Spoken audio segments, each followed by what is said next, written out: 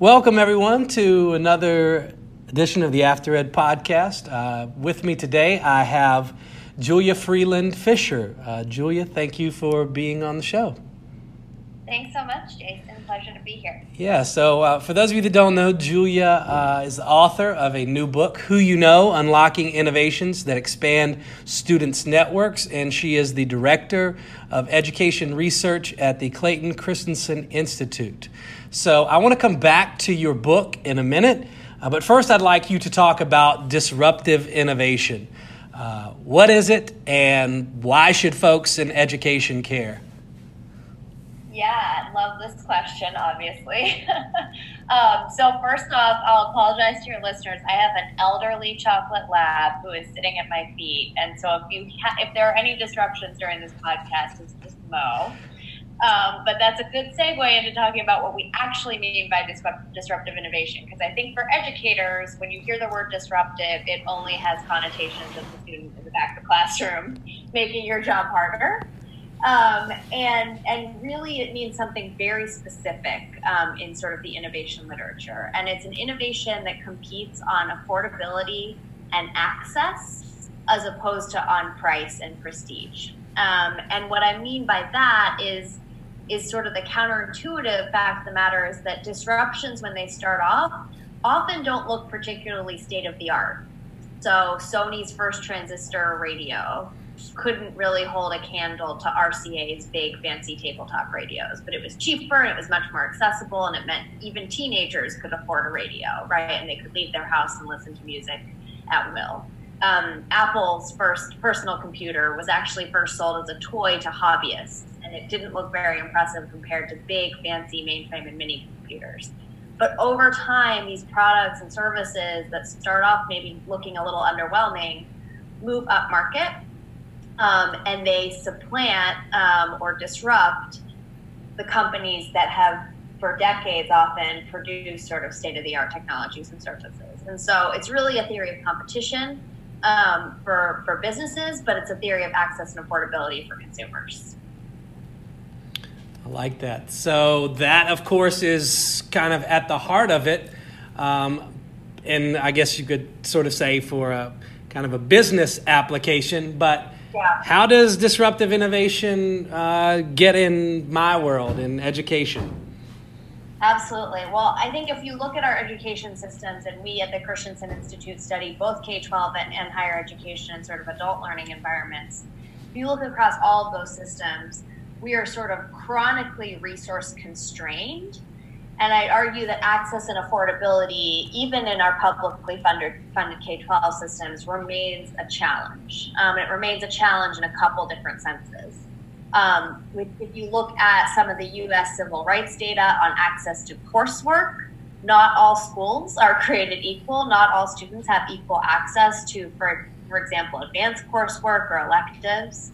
And if you also think about the literature that I'm sure you had to study back in your teacher prep program, if you look at the literature on just sort of the 2 sigma effect of the effect that a one-on-one tutor can have on student outcomes, and yet we know that with student-to-teacher ratios looking the way they are, our ability to deliver that one-to-one differentiated instruction can be really limited.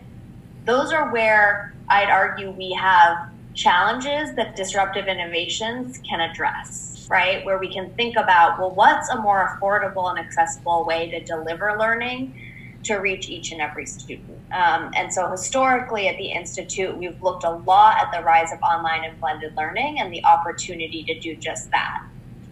Obviously, not all online learning environments are high quality or delivering on that promise, but we think that with an eye towards really increasing individual student mastery and deploying technology to those pockets of education where access and affordability prove challenging, we could really revolutionize the way school is organized and revolutionize outcomes for more students.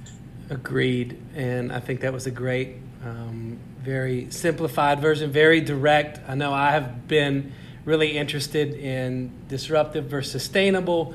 And I just really am a huge fan of essentially reframing, reimagining how we do innovation, for lack of a better phrase. So yeah. you And I think what you're saying, like the temptation to just sustain our existing system, that's very understandable. And any market, education or otherwise, we think needs both innovations that sustain our existing structures, but also innovations that disrupt them, if that makes sense. So I think it's a balancing act of when are we going to work to improve what we already have, and when are we going to sort of reach beyond that existing system to come up with completely new ways of teaching and learning. Yeah, and I just had Tom Vander Ark on an episode, and he wrote an article talking about improvement and innovation, and kind of being clear about what game it is that we're playing. Yes. And I would say that we do, traditionally K-12 does a really good job at attacking the improvement game, but rarely do we have an autonomous space for kind of the research and development wing that most modern companies have. Yep, you're speaking my language, Jason. Couldn't have said it better. All right, so look, you wrote a blog post at the beginning of this year, and it was titled something to the effect of looking back at what you learned in 2018. So people can read the article if they want every piece, but I kind of want to combine a couple of those questions into one. And it's a very loaded question. So what does the future of K-12 and higher education look like? Yeah, thanks for just giving me an easy softball question, Jason. Right. So referring back to that article, which is in the blog on our website that anyone can read, I just was trying to summarize kind of the research that we conducted over the past 12 months. And it falls into sort of three main buckets to answer your question about what the future of both school and sort of adult learning look like. My colleague Tom Arnett, who's a senior researcher who thinks a lot about the shifting role of the teacher in kind of the future of school, tackled two very related questions, which were sort of what does the role of the teacher look like as learning environments shift, and do we actually have new staffing structures that are starting to emerge that depart from the one teacher, one classroom model that many of us grew up in and that many of your colleagues, I suspect, teach in? Yeah. And that was an effort to understand, we've tracked the rise of blended learning for nearly a decade now, which is one such sort of innovation in teaching and learning. It's one way that we're seeing people start to re-choreograph their classrooms. And one of the constraints that we saw was there was almost a fixed mindset. There was a lot of imagination around how could we reconfigure the classroom, but a fixed mindset around staffing. And so we wanted to sort of push the envelope there and say, look, it's exciting to rethink your instructional model, but why operate within human capital constraints if you could approach things like team teaching, like combining teachers with paraprofessionals, like combining teachers, paraprofessionals, and even outside experts, and really thinking creatively beyond those human capital constraints. So I think that had been missing from where we were sitting in some of the conversations about instructional innovation, that we're still thinking of like the teacher as the sole arbiter of credit and the sole sort of choreographer of his or her classroom. At the same time, Tom wanted to understand what compels teachers, what motivates teachers to shift their instructional practice in ways that sort of open up classrooms and create more flexibility and greater levels of differentiation. And in that second paper that we mentioned, he really looked at what teachers are demanding out of their roles and how new innovative models meet those demands. And the big aha that we had there was that so often in the kind of ed reform, I'm doing air quotes, you can't see my hands, ed reform conversation, we romanticize early adopters as some sort of a hero or a personality type. And we really think early adopter is an attribute that emerges from your circumstances. So depending on the circumstances in which you're teaching, you may be very motivated or very disinclined to adopt a new instructional model. We actually need to understand those circumstances rather than assuming it's something innate in some teachers' personalities and not others to try new models. So that's really like our K-12, what's shifting in staffing. Questions there, or should I keep going? No, I think that's good. We could have an entire episode just in that particular space. But so I know, and this will be a segue to get to the higher ed, I know a lot of things, what people argue about here is, we're preparing kids for college, and then college will say, no, you didn't. So what does that look like? And is that tied to a different future for higher ed? Absolutely, yeah. I mean, I think we're very interested in disruptions afoot in higher ed, in large part because, those examples I mentioned before of Sony's transistor radio or Apple's PC, those were targeting what you would think of as non-consumers, people who otherwise couldn't afford a radio or a computer. And if you look at our higher education market right now, we have a ton of non-consumers because we've created college around this idea of prestige, and we've put a price tag on college that makes it out of reach for a fair number of people, particularly working adults. And so we really, in some ways, we're seeing change afoot much faster in higher education than in K-12 today. And that's with the rise of everything from kind of boot camp models and new, faster, quicker training models that don't take a full 2, 4, 6 years to get to some sort of a certificate or even leapfrog a certificate and get you straight into a job, to also understanding, well, what are some of the traditional institutions in higher ed, like Southern New Hampshire University, Western Governors University, doing to really recreate their business model from the inside out to be fundamentally student-centered in a way that our traditional post-secondary system just is not, and no fault of any one individual. It's just how our policies have really created that system over the long run. So one of the things we spent a lot of time on last year, partly because there was a brief moment where it looked like the Higher Education Act would get reauthorized, and of course that didn't happen because, as we all know, Congress is entirely dysfunctional right now.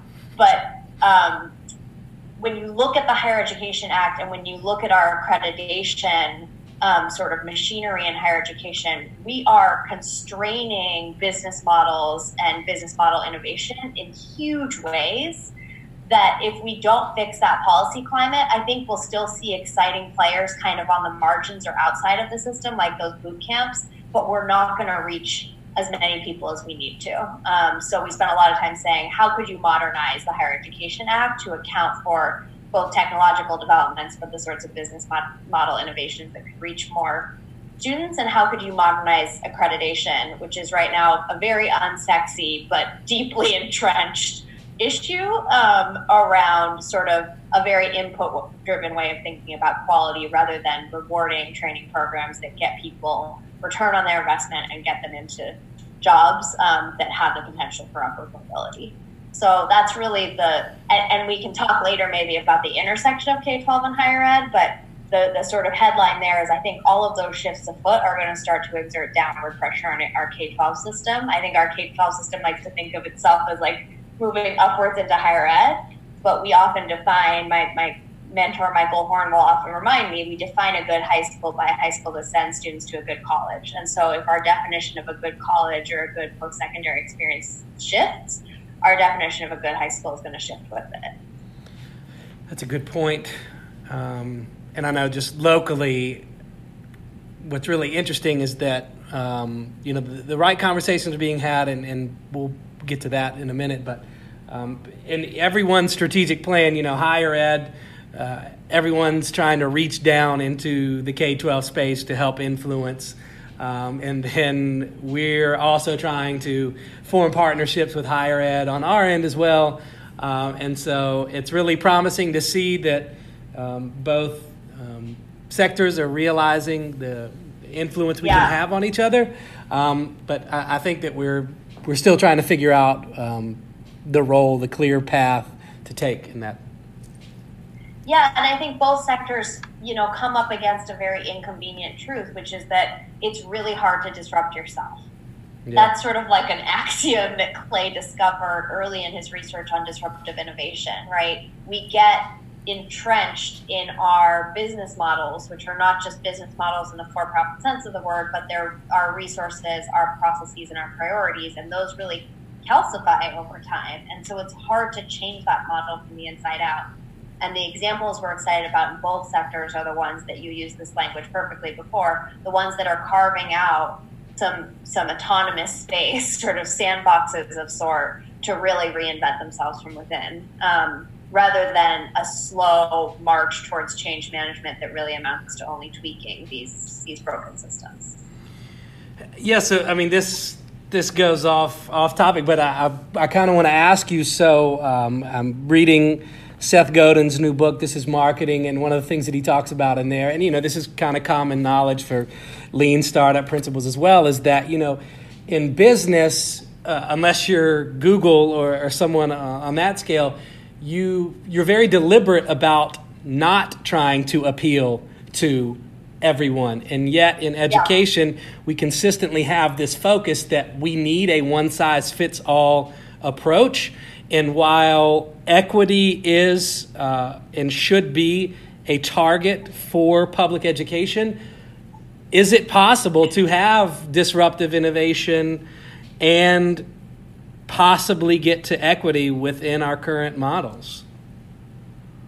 Ooh, that's a big one. You went totally off script for me there, Jason. I did. So if it's a terrible answer and you're gonna get fired over your answer, we'll cut it off. I think I'll go back to my original point, which is why I chose to work at the Christensen Institute, because I think that disruptive innovations, by definition, expand access and affordability. And when you think about those two as underpinning where we have struggled from an equity perspective in the past, I think that these two go hand in hand. I think you're asking a different question, which is from a almost order of operations, and where do we start? Where should we start if we want to both be successful and be successful in service of equity? And one of the this is a little bit of a wonky think tanky answer to your questions, but one of the things that I think we get wrong in both K-12 and higher ed is that we try and compete head on with the status quo instead of starting in places where the system has failed to serve or failed to reach certain consumers. So whether that's Southern New Hampshire University saying, we're not going to design our College for America offering around the traditional 18 to 22-year-old, student who can afford college. We're going to design our offering around working adults, many of whom are parents, and who need the flexibility that we're going to provide them with. Like it's a necessity. It's not just sort of an innovative trapping, and really nail their demands, their what we would call job to be done. And I think equally in the K-12 system, right? Instead of trying to start with the core and radically upend how we do math and ELA, what if we started more on the margins and really nailed sort of opportunities out there, and then eventually migrated those challenges inward. And that's what we've sort of urged people to do for a long time. It's just not the traditional mindset around improvement in the K-12 system. All right, so I want to talk about your book for a minute. You talk a lot about social capital. So I'm curious, how can social capital unlock student potential, and what can we do to get it for students, and maybe even whose responsibility is it? Yeah.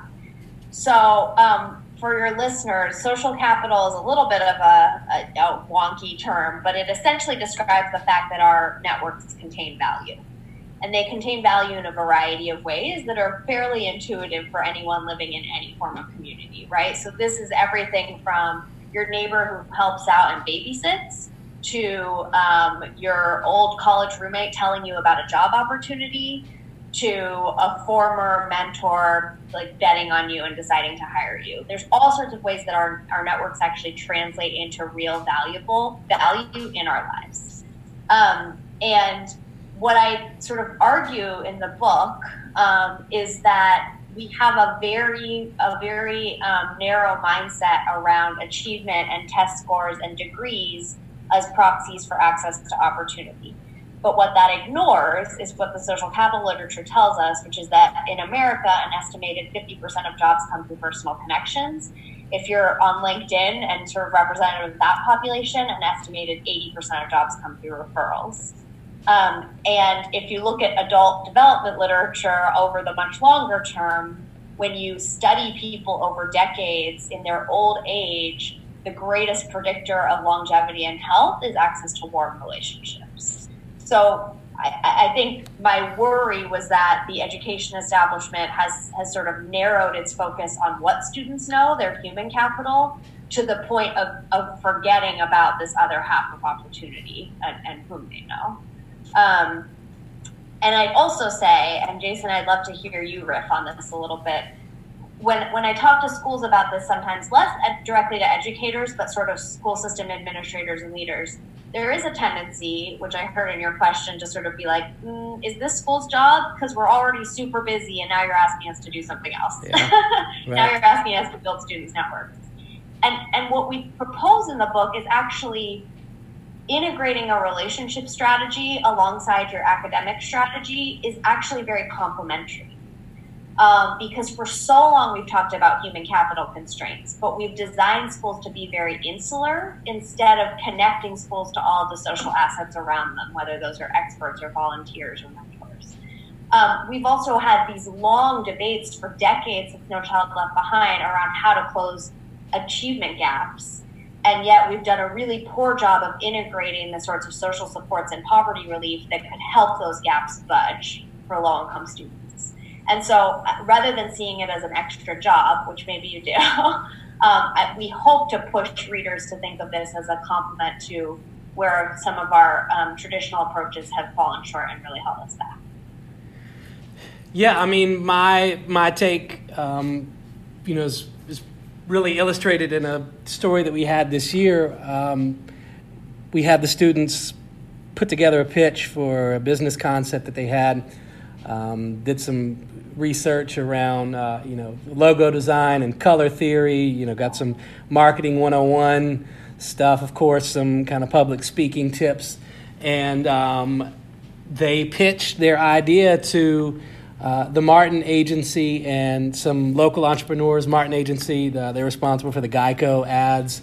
They're out of Richmond. But long story short is that we reached out to the community to create this network for kids. And not only did they pitch their business ideas to them, but after that, they immediately got to go around and kind of get individual feedback from people in the creative side of the agency, from the product development side to, a financial advisor, just different, an ed tech entrepreneur. So, different people in this area. And I'll just say the feedback didn't even matter, but what came out of it all was that those kids connected with people that are in the fields in our area, and the feedback that they did get propelled them to say to me, hey, now I get what you were talking about in the classroom.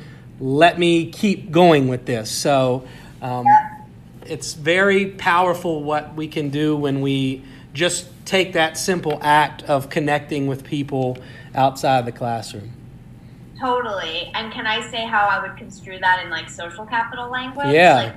I think two things. There were many things happening probably in that room, right, and afterwards. But there's two ways to think about what resulted. And one is really a proxy for engagement, right? You saw your students see relevance and then therefore engage more proactively as a result of that interaction. And that actually bears out in research. One of the most alarming studies we read when we were writing the book, I say we because I wrote it with my husband, which is a topic for a different podcast, but was a Brookings study on the phenomenon of economic despair, which is that in areas of high inequality, and I don't know what the demographics of your area are, but in areas of high inequality in the United States, you're seeing young people, low-income young people, particularly boys, stop investing in their education because they don't actually see it bearing fruit in the adults around them to finish high school. Yeah. And that bucks all of traditional economics, right? That you should be incentivized to invest in your human capital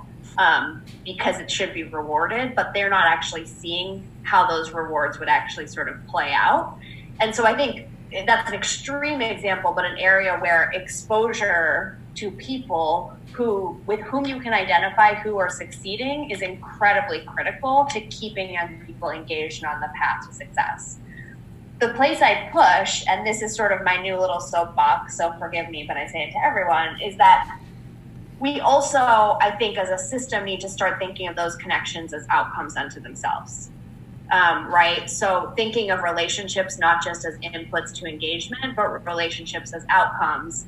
as a network that can over time accrue value. So like, could those students reach back out to some of those adults months later when they're working on a different project? Could they continue to nurture that network?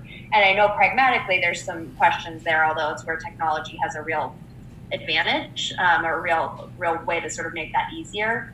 But we have to, my argument is that we have to stop always thinking about relationships as inputs, with teachers and students and experts, with students and one another, because that will then lead us to invest much more deliberately in their social capital. No, that's a good point.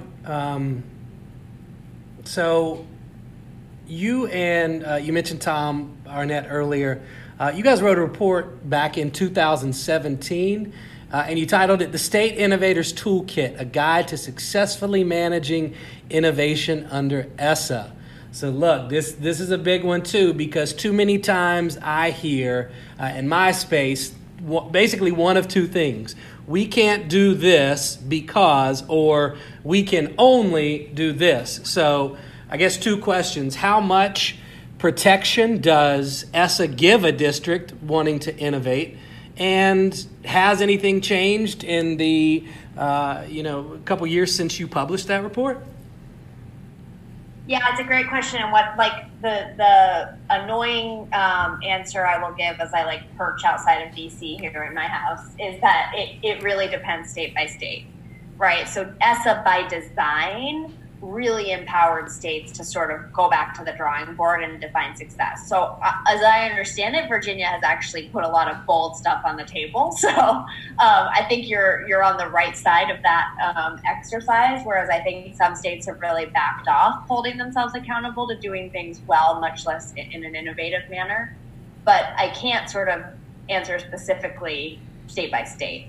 What I will say is there's a little bit of I find myself caught in a weird place in this conversation, and I'm curious what's happening in Virginia on this front. There was a little bit of like a pulling back the curtain on, okay, we actually need to embrace other measures. And if you think about all the ways that we've talked about innovation on this podcast, like innovation in service of what is a really important question. Because if we just keep getting better at average proficiency, I don't think we're going to create better lives for students, much less a better economy for our country. And so when you think about what ESSA did, it opened up a conversation about alternative measures, but then there was a little bit of like, wait, does the emperor have no clothes? Because we don't have those alternative measures yet. Yeah. Right? Like, so we're going to choose attendance. Now, I'm not saying Virginia did that, but some states did, right? Like this moment of innovative promise turned into a default to some very blunt metrics that I'm not particularly encouraged will sort of revolutionize the system. What I do hope is happening, and if you look at sort of there's a recent, so the innovative assessment pilot that's afoot in Louisiana and New Hampshire, and now there's sort of another RFP around that from the federal government. When you look at the sorts of R&D this may be creating an assessment, I'm more excited. But I'm a little bit more wait and see on sort of like any state that's really hit it out of the park in this sort of couple year window since the law passed. But curious to hear, what are you seeing in Virginia on that front? So if you're able to say. I will give you a very DC comment as well, and that is that there are some promising things in the works that we are trying to do here in my district and across the Commonwealth. But then there are also things that appear to contradict that, whether they're laws being proposed or just different kind of mandates coming down from different areas. And really, I'll just say that, there's a lot of confusion around intentions from both, the local level and then the state level. I truly, and, this isn't propaganda or just, highlighting what we're doing here, but I truly feel like we're in a place where we've decided that, yes, we have, to use the example earlier, we're going to play the improvement game, but we're also going to be deliberate about the innovation game as well. So we have a new superintendent that came in this year, and I should say first, last year we developed our own learner profile, so we have kind of a North Star to guide us. And then the superintendent came in this year and just put out what she's calling her passport, where she's highlighted what she's taken away from her time here and where we want to move forward. And she's used language like redesign high schools for the future, totally revamp CTE, all of these conversations that lend themselves to innovation. And really, I think we're in a good place right here. But then again, you hear stories of people that are doing things in other places, and it just seems like more of what we've always done, despite legislation and messages that are being sent from above. Yeah. Well, and we're not going to get into a deep conversation in our last few minutes here about funding, but one of the points Tom and I were trying to make in that paper, and that I'm trying to get smarter on with the reauthorization of the Perkins Act as well, as you mentioned CTE, is that currently we still predominantly fund enrollment, right? And sort of per pupil daily attendance is still our funding mindset. And as a result, a lot of the changes that we may want to see from an instructional or a design standpoint, they may not be good or bad or whatever, but they're not necessarily inspired by our funding formula, if that makes sense. And I don't think ESSA radically shifted that. I think what we try and highlight in that paper are some of the block grant programs that you could use dollars in creative ways that don't get you stuck in that enrollment daily attendance mentality that really undergirds our factory-based model of education in K-12. And ditto, I think, with Perkins, right? I think the more dollars on the table could lead to more traditional approaches to CTE, or there may be people like your district that pick up the mantle and say, we're going to actually use these dollars differently within the bounds of the law. And that requires being proactive. The dollars are not going to make you do that, if that makes any sense. Right. No, exactly. And that's a great segue into last question here. So what conversations do we need to be having, whoever's listening to this, in your own neck of the woods, to really move the needle in the right direction in education? Yeah, again, you love your softballs. So I think we've already touched on these, but I'll synthesize. I think one, particularly speaking to a K-12 audience, the downward pressure from a completely new higher education system is going to come, right? And it's going to come, I think, faster than some people think. And a real understanding of the shifts happening in higher education and what it means to prepare students, not just for a variety of pathways, but for how to navigate those new pathways, feels critical. So I'm really interested in guidance, not in the traditional sense of the word, but in guidance being sort of interwoven throughout how we rear our young and teach young people to navigate a complex world. The second is really sort of, we need to start paying attention to the social side of opportunity. So not to shamelessly plug my book, you don't even have to read it, but just acknowledging in your context why and how relationships matter, and that we need to start taking the chance out of chance encounters for young people. It can't be luck that you happen to find a mentor or a web of support or a job. We need to start actually designing our institutions around that reality. And then the last that I'm really excited about, and that you mentioned earlier, is around CTE. And like, maybe we need a new word for it, because that sort of conjures images of like 1990s shop, which I still think has its place. But like, really understanding some of the models that are starting to emerge that expose young people to a wide variety of industries and optimize not just for pathways into a particular job, but for optionality. And how that can involve both networking them with industry experts, like the example you mentioned, using some of the online learning that's emerging out of the higher ed space to deliver some of the academics within CTE, so that you can do local work-based learning in a more flexible way. And then last, and then obviously I could talk forever about this, but I'm also super interested in kind of shrinking the dosage of work-based learning experiences and internships down to shorter engagements where you explicitly get exposure and a relationship and some practice, but we're not shoving you into a 3, 4, 6 month internship where you may or may not sort of find your purpose. So those are a couple couple little nuggets of inspiration, hopefully. I love it. Julia, I know where I've found you and your work. For those listening that want to learn more, where can they find you? Hi, yeah. So I am at christenseninstitute.org. That's where all of our blogs and research go up. And then on Twitter at Julia F. Freeland. Just threw an extra F in there to confuse people. And yeah, always love to chat with people about all these topics and more. So feel free to reach out. All right, Julia, thank you for being on the show. Thanks, Jason. Really appreciate it.